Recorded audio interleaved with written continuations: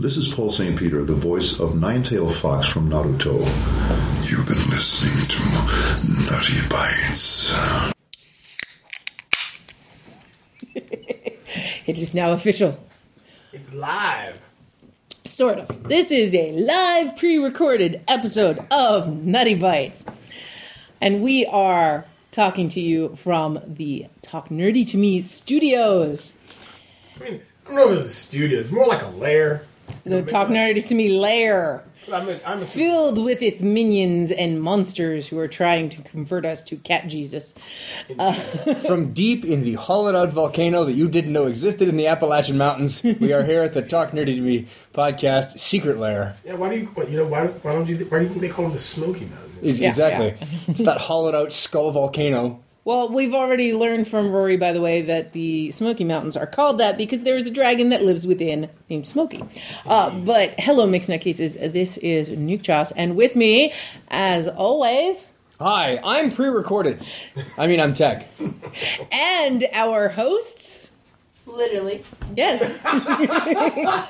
Jen. And Jason. From the Talk Nerdy to Me podcast. And while this could be any topic, this is a special... Intro to Ghibli episode, and we have changed our order because of the I can't remember the name of the film festival, but it's Ghibli Fest, isn't it? Is it Ghibli Fest? Okay, yeah. It's a fundraiser actually for Film Institute, and they had Ponyo in theaters, and we actually were able to go see it all together and on the big screen just last night. And it's also the 10th anniversary of Ponyo. Yes, it is the 10th anniversary of Ponyo. So instead of bringing you only yesterday, we are bringing you Ponyo, which I haven't seen only yesterday, but it's not a Miyazaki, so I'm assuming it's not as joyful as what Ponyo was. To be fair, I don't think it's any Isao Takahata either. No, but it is a Ghibli. Yeah, but it is a Ghibli. So that way, since it's not Isao Takahata, that means no one is going to savagely die for some reason. So going into this movie, I had no idea what to expect going into Ponyo. I knew nothing of it. Yeah. And my question was, so am I going to cry at the end like a normal Ghibli movie, or am I going to cry continuously through the whole thing like an Isao Takahata movie? All right, so, Tech, tell us. Our 30-second summary. 30-second summary. What if Hans Christian Andersen told the story of The Little Mermaid to 5-year-old me and asked me to tell it back to him as a love story? Yeah, that's pretty damn accurate. Yeah. Or... As a 5-year-old. Or I would just say, take it with fish people. Taken with fish people. Yeah. Right, we'll get to that. There is a little bit of that.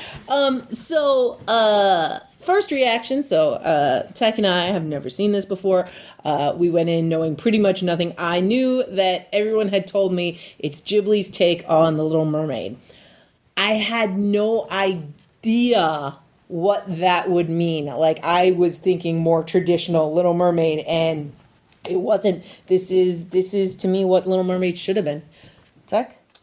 I think it was Princess Mononoke that we reviewed, and they said that when they converted it from cel shaded to computer animation, that they had used something like 65,000 individual colors. This movie, my first reaction as I'm watching it is that they used 6 colors and 5 of them were blue. The movie was very blocky in its color scheme with very flat colors, and at first it kind of pulled me out of it, but it works. It's a story about 5-year-olds, so they used a limited palette to tell a simple-looking story, but they make up for it because they still use that rampant murder spree of,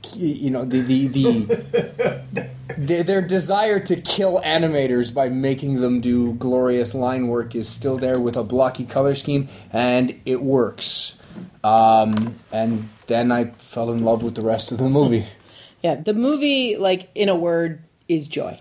And the thing is, they do use a limited color palette, but it seems so much more vibrant because of the way it's animated and the way they use colors. Well, all right, so back during the days in the dark ages of 35 millimeter photos, before digital, I would choose Kodak over Fuji for my film because Fuji actually had more colors And Kodak had less colors. So everything would look brighter because there actually were less colors that it could pick up.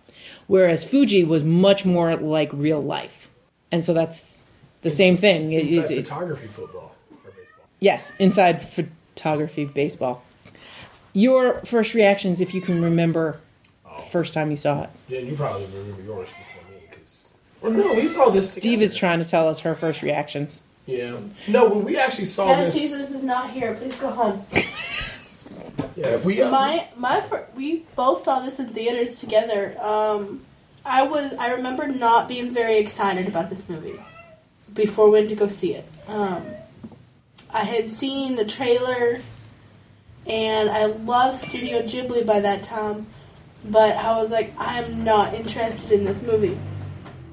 After I had seen it, however, I was very taken by how happy Ponyo was. Her personality was great. You know, comparing to Little Mermaid, she was very depressive. Yeah. Ponyo was just excited about everything and excited about life. Especially ham. Especially ham. And, you know, if you're going to be excited about something, let it be a pork product. Bacon, ham, you name it. It's as long as it's a pork product. So the whole her being, say, 5 years old, we don't actually know how old she really is, but her take on life is how everybody's take should be. Yeah. Like, life is great, ham is great, you know, it's how everything should be. You know, play, have fun, live life to the fullest, nap. Yeah. Because she drops. Her naps are, I'm tired, plop. We've all been there. Oh, absolutely. Especially at 5. Yeah. So, my first reaction to this is because I listened to a bunch of podcasts and anime review podcasts, and people had seen it and actually saw it when it launched in Japan, and they trounced this movie. They felt that this was Miyazaki at his most esoteric and wild, because it's nowhere near grounded like Mononoke, or even Spirited Away, for as fanciful as it was. It's very grounded in the Shinto religion. It's very grounded in his ideals of environmentalism and stuff like that. This thing is all over the place. It's like he infused himself with Bob Ross. He's like, okay, happy fish. No mistakes. We got that ham. Let's go. And he's just... Because Howell's Moving Castle made a lot of sense. Exactly, right? And he's just you can tell he was having a blast doing this movie. And again, Miyazaki's trademark. He's got great female characters in this movie. Matter of fact, I think this is his biggest cast of female characters, if you include the old ladies. Oh, yeah. And the mother and everything like that. Because there's only, 3 guys in the entire movie?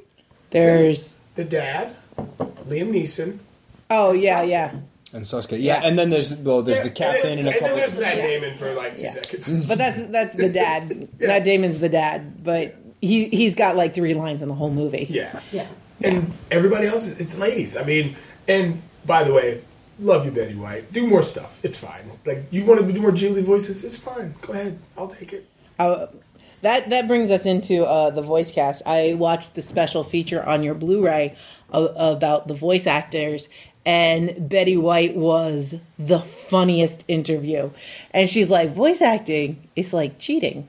Because you don't have to put on false eyelashes, you don't have to put on nice pants, you don't have to wear makeup, and all the words are right in front of you, so you don't even have to memorize everything, and you just do every line one at a time, and you do as many as you want. It's cheating. I was like, oh my God, I love you, Betty White. Again, Betty White, you can do no wrong.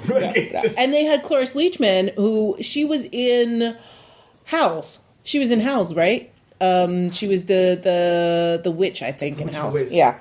And they had so many great people in this. I think Liam Neeson being the father, Ponyo's father, was such a great voice, and we had no idea that the Taken series started with Ponyo, because it's all about his daughter. His daughter disappearing and him trying to get her back and being a little grumpy about it. But the whole time you're expecting him to, as the king of the seas, I have a very particular set of skills. I will find you. You keep expecting to find out that he's like evil or something, because He's just a really overprotective dad. Exactly. He's King Triton. I don't know because I know there's a lot of Japanese mythology that got thrown into this story. The goddess of mercy and him, a person who fell in love with the goddess of mercy and became king of the oceans. But they said his name once in the entire movie. His name was Fujimoto. Yeah. But I don't know that story It may have just been it may have again just been his name, because remember he says in the movie that he used to be human. Right. So that could have been just his human name. Right. And because for the most part he's King Triton, right? He's the king of the sea. So I think that's what Neptune, that is. Triton, same guy. Yeah. Mind you, he's probably David Bowie's cousin with that outfit and that hair. Yeah. him and Howell go to the same tailor, right? Yes, it's David Bowie's personal tailor. They're getting it out of his closet. And he gets makeup advice from Gem and the Holograms. Yeah. It was a total Gem and the Holograms thing. I mean, and the thing about this though is that this is such a simple story. It's absolutely simple. Fish Girl wants to be human. Fish Girl gets curious, not necessarily wanting to be human. She's just curious. Runs into Sasuke. He treats her nice, even if she is a fish with a face. And she falls in love with him because she licked his blood and ate ham. The one thing I've noticed from all of these movies is their casting. Whoever casts these people, the young ladies that they have as their lead girls in all of these Ghibli movies have done fantastic jobs. Whether it was Kirsten Dunst and Kiki or all the others, but this was Ponyo was played by Noah Cyrus, which is Miley's Noah Cyrus. Yeah, Miley's little sister. Miley's little sister did a really good job. Yeah, I mean it's really hard to play. I want you to be super excited about ham. It's funny. So I've got a theory about this ham thing, right? So we know that Miyazaki probably doesn't eat all the time, right? Because he's busy. And so at one point, no, that's what I'm going to say. So at one point, somebody was like, you need to eat. Here's a ham sandwich. Well, he's still drawing, because he draws in the cabs. He draws while he's eating, whatever. And he bites this ham sandwich and goes, ham. And it just... Ham! His powers him up. It's just... I think that just kind of just transcribed into Ponyo. That's why. Like putting fresh batteries into Astro Boy. He's like all suited up and... Now you got me thinking of Miyazaki with machine guns in his butt. And a door on his chest, a little battery compartment in it, right? That's why this animation hasn't killed him yet, because he's not human. He's a robot. Because, seriously, how else in the world do you animate this and not end up crippled by carpal tunnel? Oh, yeah. So we've discovered it. You've heard it here first on the Intro to Ghibli podcast, ladies and gentlemen. We have discovered that Hayao Miyazaki is Astro Boy. Yes. Because, every scene, something is moving. Something is like... The underwater scenes alone, there's hundreds of fish and squid and jellyfish, and all the little Ponyos have these flutter, they're not flippers. They call them flippers, but it's like they have a little sundress on, and every bit of it is moving. Rippling. Yeah. And then the scene where they're trawling the shoreline to get up the trash and stuff, all that trash was moving. All the dirt and dust was moving. He has to have a junkyard full of dead animators after this thing. He's collecting souls, man. Especially the scenes with the when the ocean is angry and sends the typhoon. Yes. And he's morphing from waves to fish. So Waves. all of those scenes, Miyazaki drew the water himself. See, He's the dead animator, or should be dead animator. by the way, is that stunting? Is he let me show you how it's done? Seriously. Is that rolls up his sleeves, puts on the Daniel San Karate Kid Rising Sun bandana. And he was experimenting, trying to make it as expressive as possible. And John Lasseter said that he had never seen water so animated beautifully before. Like, that is the best. That's because Miyazaki has the talent of a god, and everybody, I'm pretty sure all the other animators are like, we're not worthy. We're not worthy. Yeah. And the opening 12 seconds involving vast schools of fish and undersea creatures required 1,613 pages of conceptual sketches to develop it. I want to know how many species were in there. I do not have the patience to be an animator. No, me neither. I'm an artist. I never... When I was growing up, people would say, you should get into animation. And I was like, are you kidding me? I don't even want to do comic books because I have to keep drawing the same thing over and over again. The thing is, and that's the thing about it, because that's what you can tell, like, with most modern anime. They will do the main art, the big actual storyboard panels, and they'll do that, and they'll send those to contracted out companies. They'll outsource it. That do the in between. Yep. And that's why you'll see such a degrade in quality.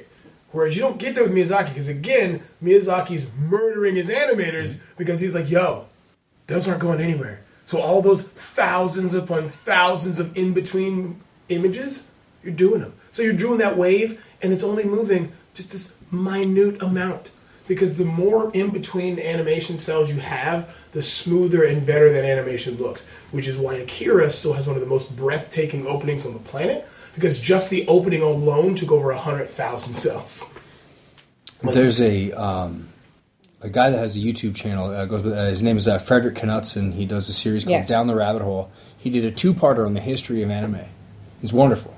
And he's talking about the very early origins of where the anime style comes from, and it comes from traveling puppet shows, where the puppets were drawn figures on little sticks, and they had two sides, one for like an excited reaction and one for like a neutral reaction. So the reason why anime doesn't have, why combat scenes, they make jokes about it and all the things, but the combat scenes is the character striking a pose with just a flashing background in the background, and then we see the aftermath is that one, it's cheaper to animate, and they were on a budget and they were trying to compete with Disney in the early days of animation. But they didn't have the budget to do the big animated movies that Disney was doing. And the other thing is that it really didn't matter to Japanese audiences that they didn't have a lot of animation because it wasn't culturally where they were from. They were used to watching these static puppet shows, and having the static puppet shows on TV appealed to the audience. And that's why, if you look at the early stuff like Speed Racer, why I move so fast. Ha ha ha ha ha. It's like they animated William Shatner. So, Ghibli is, trying to be Disney and trying to bring that big budget. I know this is like super probably controversial, but when it comes to hand-drawn animation, I think Ghibli wins. I think I agree. If it wasn't for Lasseter and Pixar, Disney be kind of sunk when it comes to the animated stuff. Because they lost their way in the 80s and 90s. But if you compare anything Miyazaki has done to Fantasia, yeah, I mean, you'd have to go. You have to go back to the 30s and 40s. Yeah, you're gonna have to go with Fantasia, and then you'll have to go find like Mononoke with him or Spirited Away, because that's what and the thing is, they inspired that. They made their own enemy. Like, he saw that and says, you know what, that's what I want to do. Him and Osamu Tezuka. I have a book behind me, which is it's called Osamu Tezuka, the God of Manga, because this dude was prolific. Like, Osamu Tezuka would be writing, like she talks about Miyazaki doing it, he would ride on taxis, he would take planes to go to France to do networking and get money for production, but the whole time he's like, I'll spend 15 minutes talking to these guests, then I'll go upstairs, draw some panels, come back downstairs, smooze a little bit, go back upstairs, do some panels. Oh, by the way, this assistant is only here with me until I finish these 7 panels. I give them back to them, they fly home and take these to the production. And it's that type of drive that drove Osamu Tezuka and Miyazaki and Isao Takahata, because they saw what Disney was doing and they wanted to do it. Well, and I was reading in the trivia that it wasn't Hans Christian Andersen's Little Mermaid that inspired this. Miyazaki saw Disney's The Little Mermaid and said, I want to do something like that. And he said that Miyazaki said that at Comic-Con in 2009, that it is Disney that inspired him to do this, which is really funny because then Disney is like, oh, now you're inspiring us to do other things. It's a whole round robin of inspiration, which I love. One of the things that I loved about this movie is there are 3 distinct art styles, and that's not even counting the credits, because that would be like a 4th. You've got very impressionistic looking pastels, when you're looking at like the landscapes, like when you see the seagrass moving and you're looking up at the kid's house, or when you're looking at the house on the cliff from the ocean view itself. Yeah, it's kind of like exactly. Yeah, it's like an impressionistic painting. And then when the water is moving, it's very line art. It's very much like the woodblock prints, which I read in the trivia. I was right. It was directly inspired from those woodblock prints. And then you've got, which I'm going to say is the more Totoro cartoony look of the actual figures. But even then, like the animation and the movement is even better than Totoro, which is pretty impressive. Just Ponyo when she's running on the waves alone. Oh my god, that's amazing. Like by the way, if a little 5-year-old girl could run on waves, this is what it would look like. That's exactly what it would look like, yeah. Arms outstretched. Yeah. Feet windmilling. Yeah. Yeah. And the thing is, I still feel like Miyazaki's creepily watching somebody's kids because he gets how to animate children. He was watching his own son for a little techie in there. Yeah. It's based on his son when his son was 5. Yeah, Goro Miyazaki. Yeah. The other thing I want to talk about is that the music in this Joe Hirashi was, I think, some of the best music that we've heard in a Miyazaki film so far. Can we just put it right now? At the pinnacle, you've got 3 of the greatest soundtrack composers. Mm-hmm. Joe Hisashi, John Williams, and Hans Zimmer. Okay. That's it. Like, if you want the pinnacle of that craft, those are your 3. Notice he didn't say Danny Elfman. No. Dun, dun, dun, dun, dun.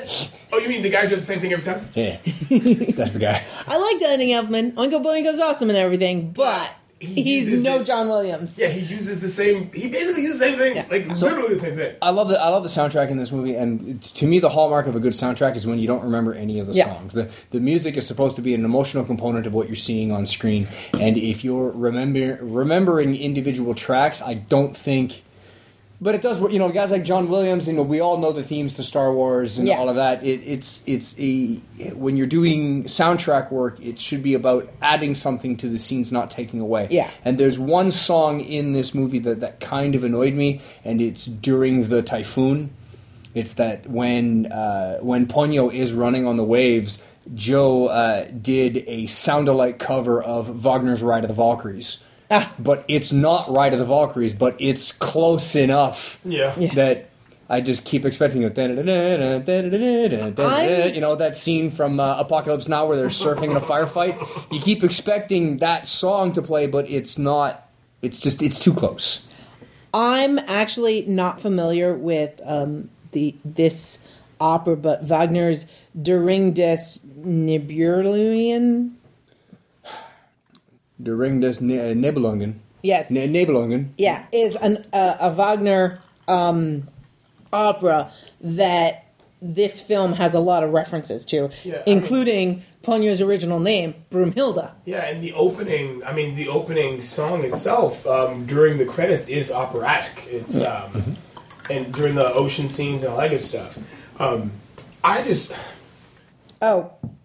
that is the opera that Ride of the Valkyries comes from, and they were specifically doing that. Yeah, they were. So very, very much a tip of the hat to that. It sounded like the royalty-free version of Ride of the Valkyries that you put in your cheap movie project. And they were specifically trying to do that, which was really great. The key for good score for me, and this won awards for that, by the way, for its score, and it's the first Miyazaki movie to win anything for score, is when the music can build emotion up in you, and this definitely did that. I was feeling emotion. So let's talk a little bit about the plot. Let's talk. It's a story about finding true love and the consequences thereof, and it's all about Ponyo finding true love, and this is the story of The Little Mermaid. It's also Except that it's done with 5-year-olds. Yes. and also the Disney's Little Mermaid. Ariel's not a necessarily strong character. She's not. She's very dependent, and she's willful. willful, but she's very like everything has to be with him. Like it has to go here. Yeah, she's a little too Very one-track focused, mind. yes. Yeah. She tunnels. Yeah. Whereas Ponyo is like she's experiencing everything for the first time, and she loves everything. Yeah. And Especially him. But her love for him is because he doesn't care that she's magical. Hell, he doesn't care that she's a fish woman. Yeah. He's just like, dude, I got a friend. Like this is awesome. And he doesn't. He even when she's just a fish in a bucket. Yeah. He's still just as happy. Yeah. Because it's his friend the fish Ponyo. And anytime he thinks that she's He gets not super doing well, upset. like he starts crying. And he wants to make her better. Like Yeah. he thinks he needs to get her more water. Yeah. He takes care of her, and that's why I love how this culminates with their test. Yeah. And it's literally just a test to see if he's willing to protect her and take care of her, which he's been doing the entire Time. movie. Yeah. And so it starts where he meets Ponyo. She's stuck in a glass mason jar. Yeah, a mason jar. And so he breaks her out of it. He cuts himself. She licks his finger. It gets better. And then he takes care of her as a fish. Then he loses her because Dad comes and gets her. I found you. Yes, because he has a special set of skills. Can we just say how awesome the magic is in this? Like, Oh yeah. how he just takes a ball of water and turns it into these like minion waves. Yeah. The animation of the how the different spheres of water had different densities and they had different surface tensions, and how they would. There's the one where she's trying to grow and he's trying to contain her by squeezing her with his hands, and then he tries to push her back into the bubble, and you can see everything ripple and deform around his hand as he pushes against this like big water balloon. How they drew the different tensions was amazing. R.I.P. Tanaka and Motozuki, they're both dead. Oh yeah. They're dead now. Those are some dead animators right there.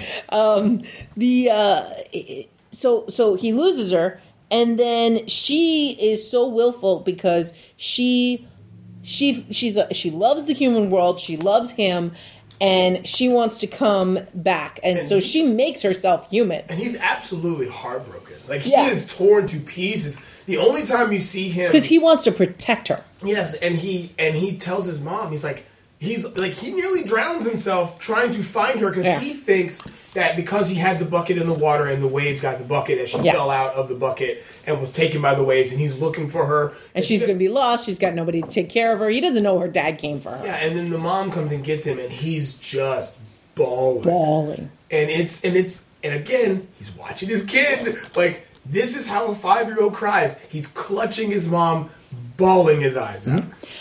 So right away when we met this little boy, we all agreed this was Lil Techie. There was a He scene. looks like Lil Techie. He acts like Lil Techie. Do you want to come play, Lil Techie? No, I'm busy. You're not busy. You're 5. Yes, I am. I have a job. Oh, it's so That good. was so Lil Techie. Yeah. And that's what I love about this movie. It's that, well, one, we know Miyazaki understands children, but how did he know me at 5 years old? I don't know. He keeps putting you in I'm his telling you, man, movies. you gotta ask for royalties, bro. He's watching your life. He's a time lord. He's watching you throughout the ages. What I love about this movie is it goes back to the art style, and this is a story told from Sosuke's perspective. Like I can imagine Sosuke being an older man telling this story to his kids because this is how he remembered it when he was 5. But things like the mom's crazy driving and drifting that car around the corner till you see the suspension springs and the waves crashing over the road and her playing chicken with that boat going into the dry dock as she crosses. Did you notice that they had accurate wave physics? Oh yeah. Because when the wave, because it sucked out that made the road dry, and then absolutely. Yeah. But his house being up on that perilous cliff, and everything is like super steep and tall, and everything is a challenge. That's what it's like when you're 5. And That's what, when your mom is late for work and she's driving you to work, and at one point, like, you see her driving recklessly, and you see the speedometer of the car is pegged at 60 kilometers an hour. That's what, 25 miles an hour? She's not going fast, but it feels like she's a member of the cast of Initial D as she's driving down this mountain road. The coastal drifter. Absolutely. But no, and it's like, probably, again, we talked about this on several of the other movies for this, but the detail that they pay attention to in this movie is breaking. Like, it is, what I mean by breaking is I want to know how many times he told them, no, that's wrong. Like, no, we need this, it has to move, it has to do this. Like, because you only drew 8 scales on the side of the fish. If I had 9. A nickel for every time Miyazaki sent somebody back with corrections, I would be richer than Bill Gates. Let me just say that. Yeah, okay. I mean, just in the scenes alone, and I love how they go in and out of the fantasy, because only the old people and the kids can see them for the actual magical spirits they are. The mom just thinks the wave is coming in and she has to outrace it to get home. But how many old people have the mentality of a child? Exactly. Yeah. And like, she's like, man, this wave is really after us. And he's like, oh my God, there's a girl on the wave. They're fish. And like, I love it when he takes Ponyo to the old folks' home the first time. Yeah. And the one lady's like, oh my God, it's got a face. We're going to die. It's a tsunami. Yeah. I love it. And he goes, and they say this early in the film that you shouldn't judge people by how they look. Yep. And Ponyo sprays this old lady in the face because she's judging Ponyo. And he goes, you shouldn't judge people. Like, every time she does it, he just goes, you shouldn't judge people. Yep. So Ponyo comes back. She wants to find him. And in doing so, she creates this flooding storm. Yeah, she creates an upheaval in reality because she lets loose all this life force. Yeah. And she basically brings back a, like, Jurassic era of the sea. Yeah, she brings back all of these ancient fish. The moon is coming closer and is pulling the tides higher. And all the humans are now living in boats because their entire town, this island community, is now flooded. And Liam Neeson's losing it. He's like, I gotta get her mom. Oh my God, she doesn't know what she's doing. She's her whole in reality. Oh God. Yeah. And so the boy's mom ends up leaving the 5-year-olds at the house because she's got to go to the old folks' home because she realizes that they haven't evacuated. Now, this was something that you mentioned, Jason, before, that, or somebody, or was it you that mentioned it, that it is common in a Japanese household to leave a 5-year-old behind, and that, they'll let them go to the store or take the bus and by themselves. They'll take the train to go to school. So that's not that abnormal, which is why, you look at it and you go, there's a typhoon outside, there's waves crashing over the road on the cliff that leads to their house, and mom abandons a 5-year-old and his 5-year-old girlfriend in the home alone to go help evacuate the old folks' home because of an incoming typhoon. Probably because the story is being told by a 5-year-old. To a rational adult mind, it's probably nowhere near as bad as Sosuke thinks it is. Yeah, actually, what probably happened is he thinks they live forever away from the nursing home. It's probably just down the block. They could. Well, when they saw the lights, they can see it. The nursing home was just on the other side of the harbor. Yeah. It's that they have to go down to the end of the harbor and around the dry dock and back up the other coast. Because mom takes that route. She said she can just go over the mountain and get there. Right, take the mountain road. Yeah, yeah, that's what she did. Yeah. So it's like what, 3 blocks away? Well, I mean, it's if you were to swim from one cliff to the other. Which they end up doing with the boat, it's less than a mile. It's maybe half a mile. She probably, and their house probably being on the coast. Like, you saw Sosuke go down to the shore where he finds Ponyo the first time and he puts her in the bucket. I guarantee you that they've got a boat. Yeah. And they can probably putter across the inlet. She can take the boat to work. Yeah. Because the nursing home itself also is on the school and the nursing home. On the edge of the water. And also what gives you perspective on how probably close all this is, his school is right next to the nursing home. Yeah. He literally has a hole in the fence that he goes through to get to the nursing home versus school. And the teacher's not even upset that he's not in class because we never see her react to it. Because I'm pretty sure kids just go back and forth all the time because kids, they're kids. They just do that. And the fact that I guarantee you that the teacher knows that his mom works at the nursing home next door, and that he's going to go over there because he's going to go over there and he knows the old ladies and they're nice to him. And so, Jen, how different was it for you watching this now that you basically have Lisa's job? So I had a different perspective on the older people and their reactions and how they acted being out of their wheelchairs, how they acted, or the reactions to their origami. Like, that's legit. Their reactions were absolutely legit. because there was two reactions there. There was the one, the sweet old ladies. Betty They were White. like, "Oh yeah, Betty White. This is wonderful. It's so beautiful," and they're very polite to Sosuke. And then you've got the curmudgeon, the grump. They're, "What is this? Is this a fish? I don't know what this is." Looks like a hat. It's my dad's ship. See, look, he even put a little. Again, Miyazaki is. I'm telling you, he only had kids because he knew he could use them as source material for his animation. Because this isn't good origami. This isn't perfect origami. This is He's a little 5. kid. Yeah, this is a 5-year-old's origami. And he even, to do his dad on the boat, he put a little piece of white paper that he taped to it that had a little face on it. Like, come on, old lady, just tell him it's great and move on. Put it on the fridge. Yeah, but she's the curmudgeon. Right. So, And I'm sure you've got some of them at work. Oh, yeah. my question was, are both depictions accurate? Yes. Except they weren't playing dominoes. Right. Yeah. Well, and there was only one problem, and that was when Lisa... The hurricane's happening, and the other workers like, "Oh, Lisa, we're fine here. You should go home." Meanwhile, the power's they out. could totally be fine at work, and if somebody suggests going home, No, you're not leaving. Yeah, the whole idea that nursing staff that during a typhoon and a power failure, that nursing staff would willingly leave their patients. No. And this is what bothers me, is that the whole thing is that she has to go home. To do what? They don't actually do anything urgent at home that required her to go home. The only thing was when... Yeah, go ahead. The only thing that they did when they got home was to signal her husband.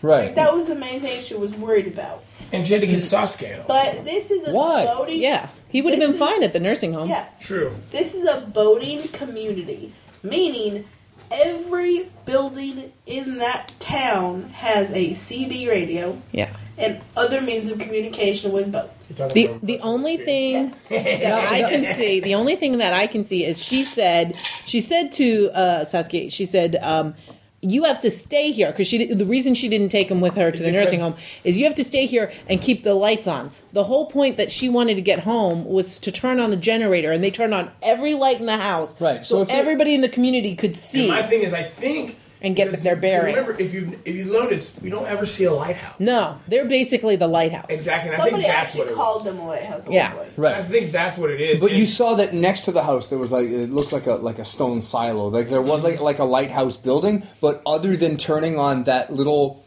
overly animated, way too complex of a Honda 2K generator, that you actually see them move the throttle, turn the choke, pull the crank. It doesn't work. Oh, there's a clogged fuel line. Ponyo uses her magic to unclog the fuel line because it's liquid and she could control it. But they animated the hand controls of a 2K generator accurately for a 30-second throwaway scene. And every time Ponyo uses her magic, she morphs slightly back to a fish, and everything about her is moving. She looks duck-like. Yeah. Yes, everything about her is moving. By the way, her hands go from 5 fingers to 3, and she has that squinty face, and her eyes bug. When she uses her magic, her hair is up. Yep. And when she's tired, her hair flops down. And her hair's always moving. And again, Miyazaki, that dude, when he dies, he's going to hell. He's going to have to face all those animators that he murdered for these movies. It is so amazing. I'm going to say that I loved everything about this movie. I mean, I can't really think of anything to hate. There was that one glitch where the dad called her Ponyo before she asked to be called Ponyo, but that was a mistake in the English translation. But I think they played it off a little well, because he says that to his wife, the goddess. No. It's when he's talking to Ponyo and she's back and he says, Ponyo, you have to eat, blah, blah, blah. And then he calls her Brunhilde and she goes, no, I'm Ponyo. See, I thought you were talking about when he's talking to the goddess of mercy and she says, Ponyo's eating ham or whatever. Yeah. And she goes, Ponyo. That's a beautiful name. Yeah, as soon as Ponyo tells him, I'm Ponyo, he stops calling her Brunhilde. He only called her Brunhilde Once. other time. Yeah. And I think I like that, because I love that. I feel like he necessarily doesn't want her to go. Yeah. But in his brain and kind of in his heart, he's kind of accepted the fact that she's growing up. Because he even says, I introduced you to magic too early. He accepted that she wanted to be who she wanted to be. A name change, he's fine with. She wants to be Ponyo instead of Brunhilde. Fine. You're Ponyo. I can accept that. That's what he could accept. But to let her off into the world, he was not okay with. Well, and he even said, it's too early, which means he always knew that she was going to leave, but he's having a hard time accepting it, like many parents do. Yeah. Jen, you bring up a good point, and I'm going to draw a weird parallel. That this reminds me of that the acceptance of the father reminds me of Fiddler on the Roof. Yes. There's a lot, right? There's a lot of thing from his daughters that he's willing to accept, and he's willing to accept her loving this guy, and he's willing to accept. She made the pledge, and he's willing to accept other things from his other daughters. But when the one is about to turn her back on her faith, that's the bridge he can't cross. That's the thing he can know. So you want to change your name to Ponyo? Fine. You want to love a human and be human? No. And that's where the father's love and father's acceptance and all, but he has a limit. And you know what? Going with that comparison, when he's talking to her and he's trying to compress her and get her back to being a little fish girl, he's like, "You didn't drink human blood, did you? You didn't drink human blood, did you?" She goes, "Ham!" And he's like, "You ate ham!" And he's like, and it's kind of like, you went out into that world, you started dancing and listening to music and God. When they first started going, "You haven't drank human blood, have you?"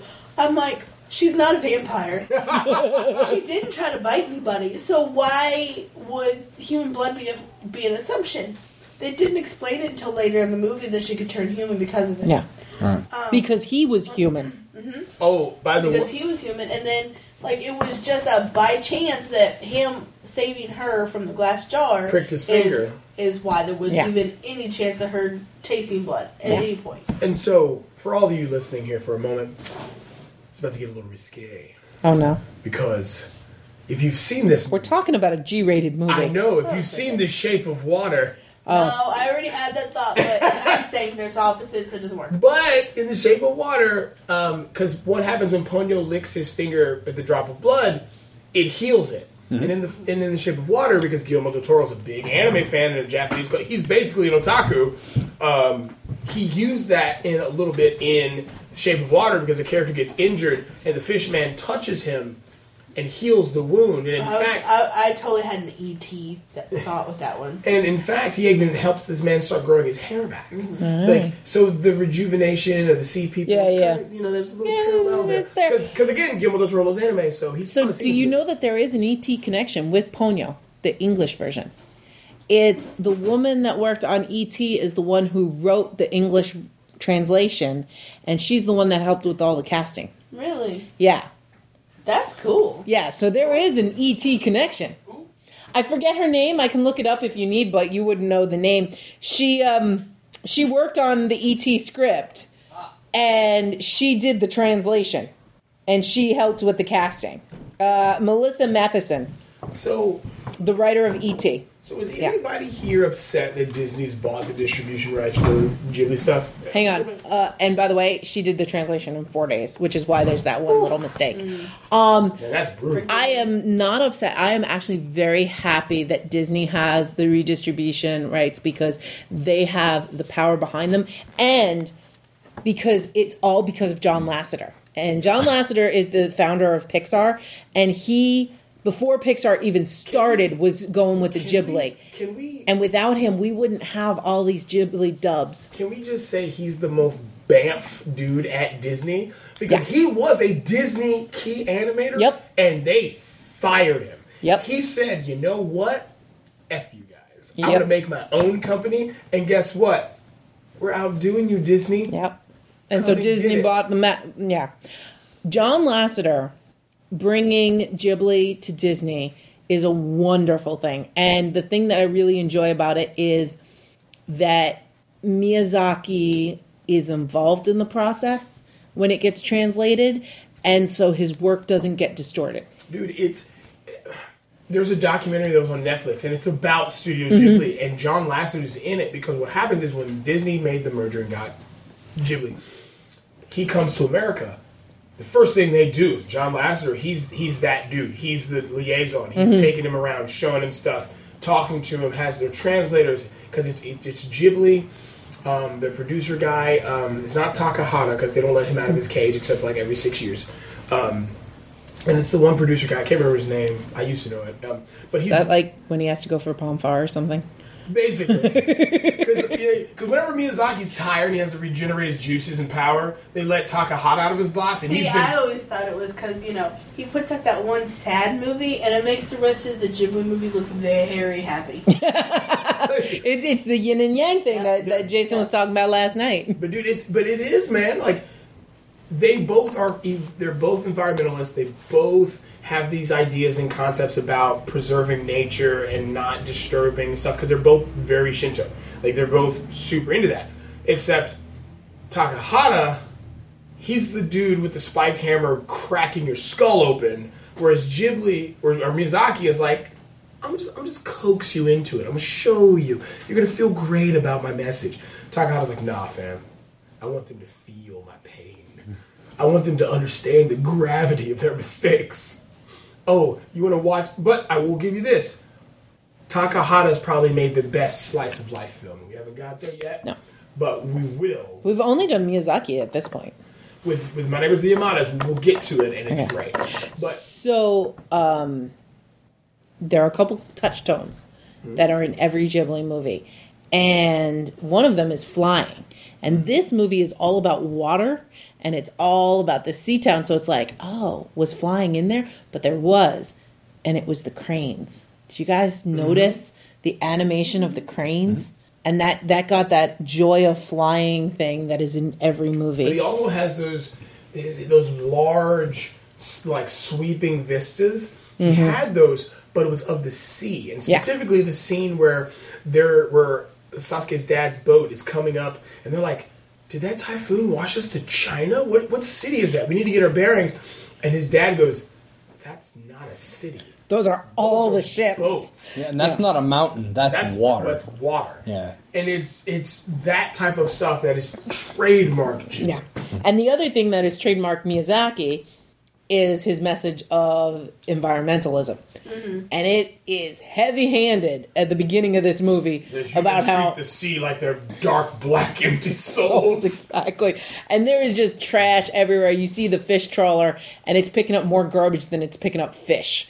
And yeah. And then there's the message of peace. I mean, there's definitely a peaceful message. There's the don't judge people by their covers. The test for Sasuke is, will you love Ponyo for who she is, knowing that she's a fish and knowing that she lives between two worlds? And he says, I love all the Ponyos. It's a big responsibility, but it's worth it. By the way, we haven't talked about this, but Ponyo's sisters are an amazing. ever-present force in this.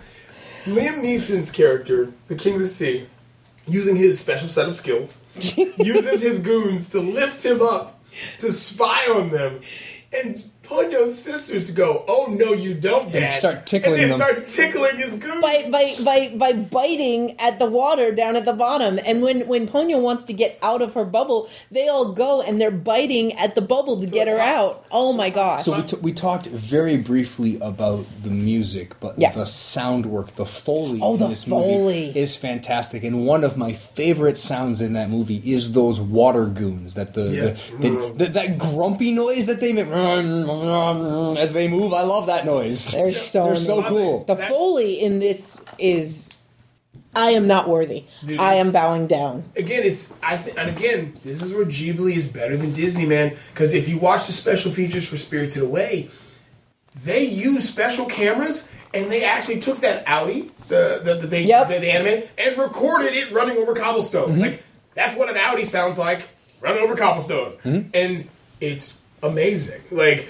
that's the type of detail they go in. And Miyazaki, man. When that Audi reaches the tunnel and they walk through the tunnel, it was the very same tunnel that Sosuke and Ponyo walked through at the top of the mountain just before they find his mother's car. Yeah. And by the way, the scene with the tickling of the goons has my favorite line in that whole movie. Because Liam Neeson's like, what?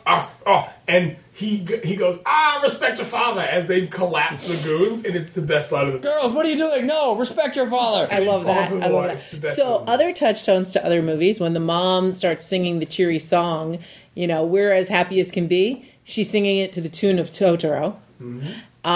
The old ladies, one of them looks like the Witch of the Waste from Howl's, and the other two are the grandma from Kiki who makes that terrible fish pie cake. And I'm pretty sure that Sosuke is the younger version of the boy in Totoro. And they talk about, matter of fact, there's a fan theory that Ponyo and Sasuke are actually grown-up adults in another Ghibli film. I can't remember which one it was, because I haven't read that fan theory. I did read that Miyazaki wanted to do a sequel, but Takahata convinced him, no, instead of doing a sequel, do an adaptation of The Wind Rises, which is a movie that Tech is looking forward to. By the way, that is some subliminal manipulation from Takahata, because he knows Miyazaki's obsession with flying. Because Miyazaki, as a kid, his family, they ran a fighter plane factory where they made parts for Japanese fighter planes. Mm-hmm. So he loves flying. He just absolutely loves it. So Takahata's like, look, man, you can work on The Wind Rises. Just let me out of my cage, dog. Just let me out.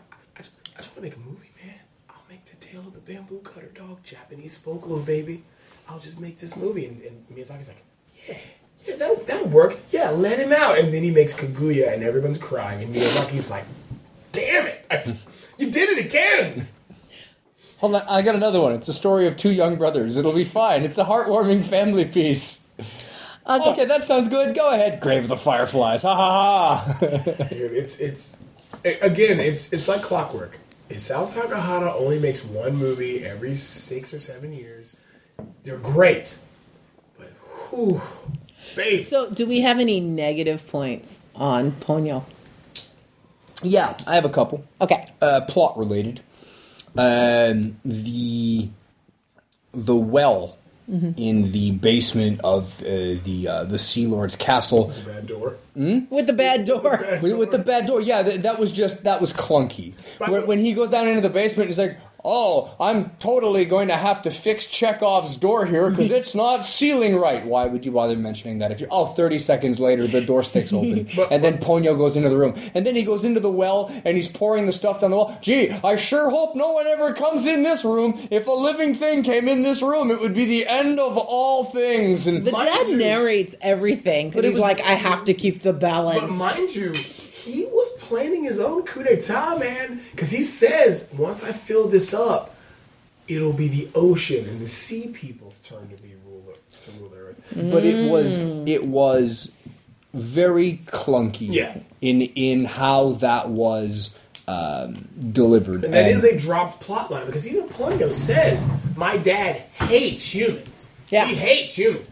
And Liam Neeson's character was planning to basically take over the world using his magic. Yeah, because Ponyo says that he's an evil wizard, and is your dad an evil wizard too? Yeah, I kept waiting for him to turn out to be like this evil monster or whatever. And so, like, when the old lady at the end is like, oh, he tricked everybody, and I was like, oh, maybe he did. By the way, I love that line of dialogue from her, because she's like, Sasuke, don't go to him. He tricked them. He drowned them in the sea. Like, she's so doom and gloom. It's great. I love her. Any other negatives?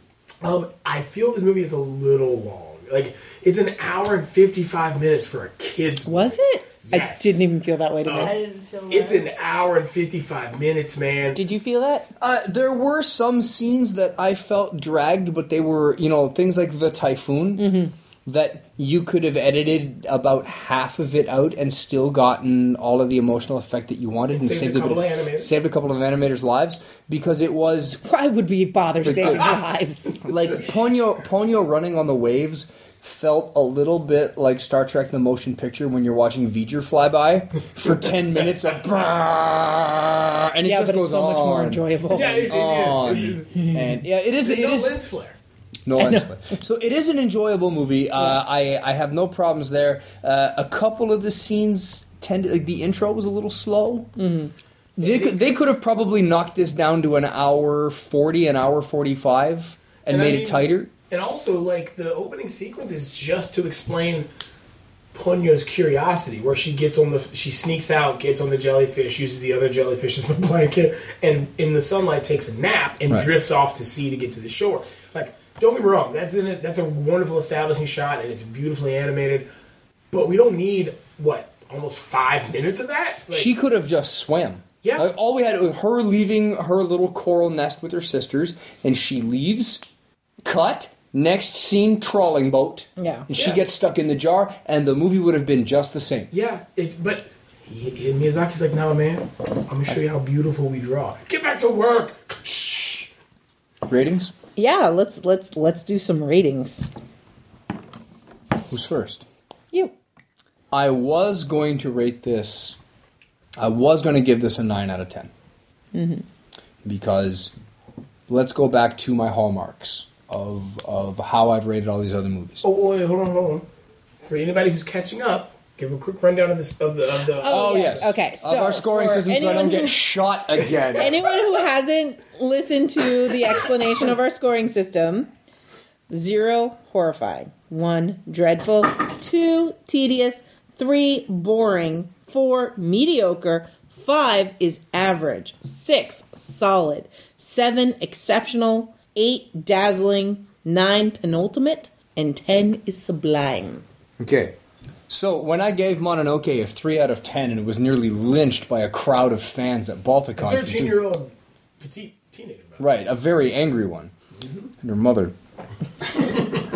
For giving Mononoke a 3 out of 10, understand that I gave this a 9 out of 10. Yeah. I loved everything about this movie, with a couple of things. One, I thought there was that clunky scene with the well that I thought was a little clunky, and at first watching the animation, I'm like, okay, I get that the line work and the movement is beautiful, but the colors are throwing me off.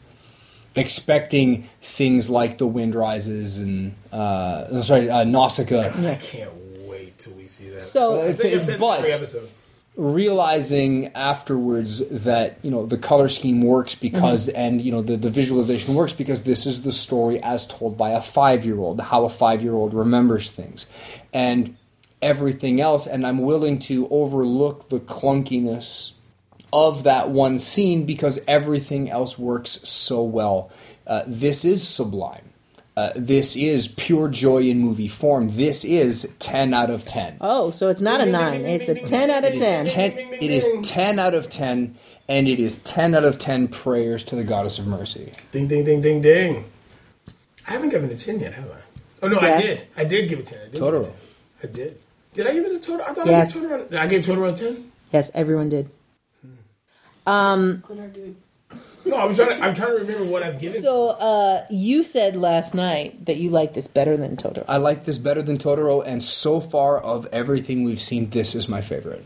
This is just of all the movies that of all these that I watch, I think to myself as I'm rating them, as I'm reviewing them, which one of these do I want to sit down and watch with my 10-year-old niece, expecting that as I'm watching it with her, how many questions is she going to ask me? And how much of the movie am I going to have to spend explaining things to her? Or is she going to sit there, mouth agape, and not say a word? Exactly. So Totoro and this one, I think, are the two best. Maybe Kiki's, I think she'll get and love very much. But Totoro has got, the scene with the one shoe in the lake, and there are some... the end of that movie can go really dark, which will be hard for a 10-year-old, I think. But this is pure joy. Now, So this actually gets your 10 out of 10 better than Totoro. Yes. By the way, you have also given Spirited Away a 10 out of 10. Absolutely. As did I. I am going to give this... Oh, and sorry, one more point I have to bring up. I'm sorry. And this movie ends. And that was my point. I was going to bring that up. There's a definitive ending to the story.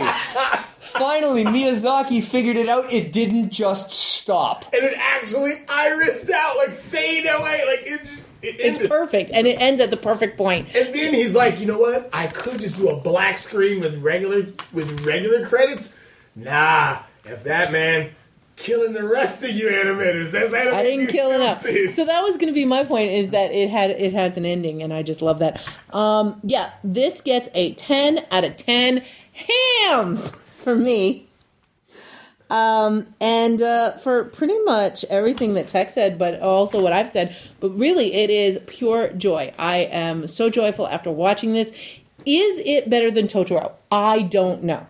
It might be. But currently I'm thinking they're in a holdout standoff kind of a thing. See, my thing with you is I would love to put you in a room and you have to choose between Kiki, Totoro, and this. Well, Kiki didn't get a 10. I didn't give Kiki a 10. Yes, but Kiki did hit that young teenage girl. It hit a lot of notes, and I really love Kiki, but Totoro is definitely still Spirited Away, and Totoro are both above Kiki for me. If you could take 15 minutes out of this movie and put those 15 minutes into Kiki to give me an actual bloody ending to the movie... Yeah, that would work. That would make Kiki an 11 of 10 and make it perfect. Yeah. So, so this movie and Totoro are kind of neck and neck. They're my top movies, and Totoro might have the edge simply because Totoro is what brought me to Ghibli. So, Jan. So, I'm giving this movie 8 out of 10 Ponyo sisters. No. And I'm using the sisters because they did make up a lot of the background and showed a lot of support for their sister. Yeah. Yeah. You know. The mother even says, we all love Ponyo. Why 8 of 10? It's not my favorite movie. And to be fair, Little Mermaid's not my favorite movie either. Do you have a favorite Ghibli? I don't know, Cat Returns is pretty high. Totoro, Spirited Away, they're pretty high. But it's not Ponyo. I guess where I went in the first time watching it, I was a little biased because I was not really into it.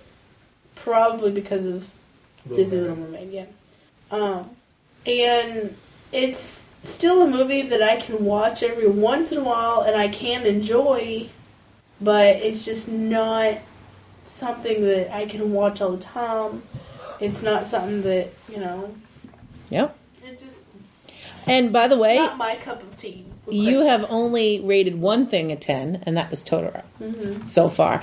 And I will say, there is one thing that this movie is lacking that you want in a good story, and there's not enough conflict. Yeah. No, there's not really a villain. There's no, because even the dad who's supposed to be the villain isn't really a villain. He's an obstacle, and there's not like true conflict, and there's not the true hero's journey. But that didn't matter to me. But I can see that mattering to other people. There's plenty of obstacles in this movie. Yeah, but there's not an actual hard roadblock. Yeah, there's not a real conflict. There's not an arch. There's not a hero's journey where somebody learns a lesson. Atreyu doesn't face the gates of oblivion. Exactly. There's no major climax because there's no real loss. Even the whole stipulation to Ponyo becoming human was that Sasuke accepts her, even though he already has the entire movie. Yeah. So but it's they like, don't know oh. that. Yeah. Yeah, the dad doesn't know that.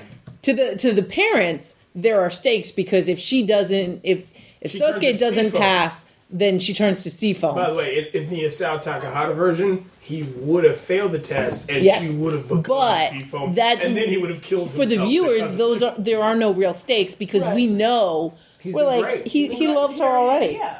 So, for me, this is a 9 out of 10. Respect your fathers. Because Respect your father. The only problem I have with this is that this is long. For a kid's movie, it's an hour and 55 minutes. That is a runtime. If you want to, again, you want to get some kids to watch this, that's a runtime, baby. Take the time out of this and put it in Kiki's.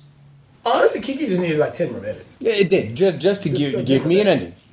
But again, I think I've said this every episode, but I cannot wait. I may see if I can talk Nutty into doing another episode while she's here, and we'll just go ahead and watch The Wind Rises, because I want to see Tech's reaction to this movie. Oh, I want to see Tech's reaction to this movie, because I love the love story in this. It is innocent, it is sweet, and it's so... what I love pure. about this It's so love story pure. is it's not romantic. Not at It's all. not sexual. It's love in its purest form. And you know that these will, like, in the most idealistic form, this will turn into a long-lasting relationship. When she can become human as soon as he gives her a kiss to break her out of the bubble at the end of the movie. Again. And he has the bubble tucked under his arm for about 45 seconds. And the best part is, they keep saying shit. They're just, But he accepted her as a fish, and he was fine with it, even but if she had to say they keep mentioning things that distracts him from what he wanted to do, which is turn her into a human. And finally, she just goes, "Screw this!" And she kisses him and then breaks the spell. And I feel that's trademark Miyazaki. I love it. He has wonderful female characters in his stuff, and that is a trademark. You know what? I am a strong female character. I don't need you to kiss me. I'll kiss you. Yeah, and give me that hand. the true test. They said that they were giving him a test. The true test is his love unconditional, and it is, And the mother and so is says, hers. "You got her to us safely." Yeah. And the scene, I feel like the core of the test was after she's expended all her magic, and she's tired and she's sleeping, and he wants her to, make the new candle so they can just get to the shore. And he pushes the boat. He gets out, swims, and paddles, and gets that With boat. all those creepy prehistoric fish swimming around him. That probably should have ate him because they didn't have their sea queen to govern them. But he gets her to the sea, and he forgets his boat. Like, that's his toy. He has that through the most of the movie. But he lets it go to carry her and to get her up. And the best part, I love it. I think it symbolizes the purity of the relationship is when he tells her as they're about to go through the gate or the tunnel, don't let go of my hand. Yep. And he purposely, if you watch, he never lets go of her hand. Yep. She falls asleep, falls down. Yep. He never lets it go. And that, to me, is where he passed the test. That's where the mother goes, she'll be fine. Yep. And dad's like, well, crap. I lost my daughter. I'll just have to console myself with my 1,000 other daughters. But that was I'm assuming his first, or it might not have been his first. He might have lost every other daughter, and that's why it hurts him every time. We don't know. Because we don't know what happens after that. And I love how, like, the way the mom is in this, because you've mentioned this when we were afterwards. You're like, she's like Dr. Manhattan, man. She's above all of this. It's like, because the dad's like, but if he fails, she'll be turned to seafoam. And the mom's like, we all turn to seafoam eventually. And he's Where like, we all came from. Yeah, we all came from it. We'll all be seafoam. It's like, She's the goddess of the ocean and mercy. She is so far removed from the concerns of any one individual, even when it's her daughter. Yeah, and she never gets upset that Ponyo has strove out to be her own character and her own person in this, because when Ponyo has opened that hole in reality, the mom just comes out and fixes it. She's just like, out. She says, oh, all these boats have coalesced here because of the tides and the sea. That's fine. I'll bring them back. So, who does everyone want to cosplay from this? If I get to wear an awesome wig, I definitely want to be Liam Neeson's character. Like, you'd be that's a big crazy Do I wig. cosplay Lisa a lot? Does that count? You just are Lisa. That is life. That's reality. Yeah. If I could get an actual functional copy of that little boat, like I said, I imagine a hotel that's hosting a Miyazaki convention, and everybody's running around as like Mononoke, or they're running around as No Face, and you got Totoro's everywhere, and then in the hotel pool is me in a captain's hat eating ham sandwiches and puttering around in this little candle-powered boat. There is some great dialogue in this. Like, I know we're going way over time, but when Ponyo meets the lady with the baby, and she's breastfeeding, and she goes. She wants to. You can see she used her magic to understand what the baby's crying for, which is he's hungry. Yeah. So she gives them the soup, and the lady's like, "Oh, he can't eat that. He only can eat milk at this stage. So can I eat it, and that'll let me make milk for him?" She goes, "That's fine." And then she turns and hands her these sandwiches and says, "Here's milk." And Sasuke goes, "Yeah, she's already eaten the ham off those." and then the baby has a cold and she heals the baby. I love it. But By the way, did you see the animated snot dribble? Oh yeah, that was really good. Dead animators. It's that wonderful explanation from the mother, that beautiful matronly explanation of he only eats milk, but if I eat the soup, I can make milk for him. And that's exactly how you'd explain that to a 5-year-old. And because sure. She already ate the ham of these sandwiches. Here you go. Yeah, but the one that the other thing I love in this movie is when Ponyo finally becomes human and gives Sosuke that glomping 4-limbed monkey hug. Yes. Oh my God, that is so wonderful. And it's a true monkey hug. Yeah. Because she's got placental toes. She can use her hands or her feet, which is great because she says that at one point. She says, "Oh, I'll just use my feet." Yeah. So my cosplay, I think, is going to be Grandma Mare, because you took the dad. I think I could do. It would be fun. You're going to be Betty White and just be nice to people. No. Grandma Mare is the mom. Oh. The goddess of mercy. By the way, the god of mercy was not a petite woman, by the way. No, which is one of the reasons I loved it. She was a rather buxom lady. Very tall. And that was Kate Blanchett. She was very tall. She was taller than the dad. Yes. Well, she was the entire ocean. I mean, like when she was underneath, she kind of changes to fit, like Doc Manhattan. She changes to fit whatever she wants. I love how that the dad is kind of the sun. If you versus the moon, which is the mother, because wherever the mother goes, there's a column of shadow. Yes, she is the tide, and you also only see her out and about at night. Yeah, absolutely. So that's what we thought. And you can let us know what you thought of this movie by following the link, the email addresses, phone numbers, and websites in the outro that will play after this. But in the meantime, where can people find you on the internet? So, we've been a little quiet over here in the Talk Nerd Singing Studios, work and life, but it's fine. We're going to step it back up and do great things. And you can see those great things at our website, which is talknerdytomepodcast.com. You can find us on Facebook at facebook.com/nerdytome. And, of course, you can find us on Twitter at nerdytomepodcast. And all of the twos are the number twos. Yes. Anybody have any shout-outs, anything you want to You can find all of my stuff at nimlas.org and more stuff to follow soon. With that as well, if you were part of the lynch mob that tried to kill me for giving Mononoke a 3 out of 10, and or you agree with the lynch mob that tried to kill me for giving Mononoke a 3 out of 10, and you think that my penance is over, or I have more penance to give, let me know. Yeah. Someone talk to me about this, okay? I didn't like one movie, and I'm now riddled with guilt for giving it a bad score because I had a 13-year-old girl hate on me with her mom. You know what, though? Like, honestly, you shouldn't feel bad because this guy over here gave Whisper of the Heart a 2. I did. It's still my least favorite movie. It wasn't. I didn't like it either. It wasn't that. I don't think it deserves a 2. Now, I will say this. I will give shout-outs here. Big shout-outs to 2 people.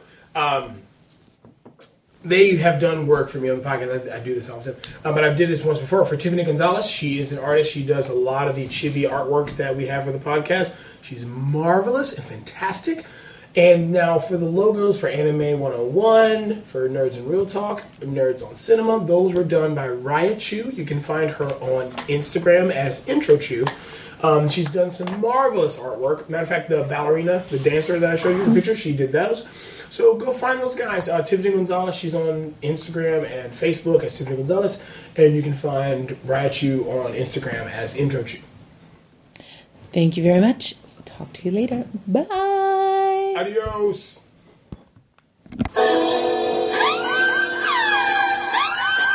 I'm Jen, and this is Jason. And you should be listening to the Talk Nerdy to Me podcast.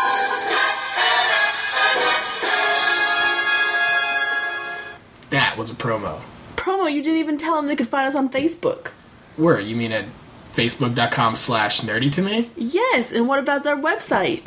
talknerdytomepodcast.com? Yes, but you didn't tell them. Oh, talknerdytomepodcast.com? Exactly. That would be a promo. Luckily, I was recording. Were you? Aww. Nutty Bites is produced by Nimlas Studios under a Creative Commons Attribution No Commercial Non-Derivatives 3.0 International License.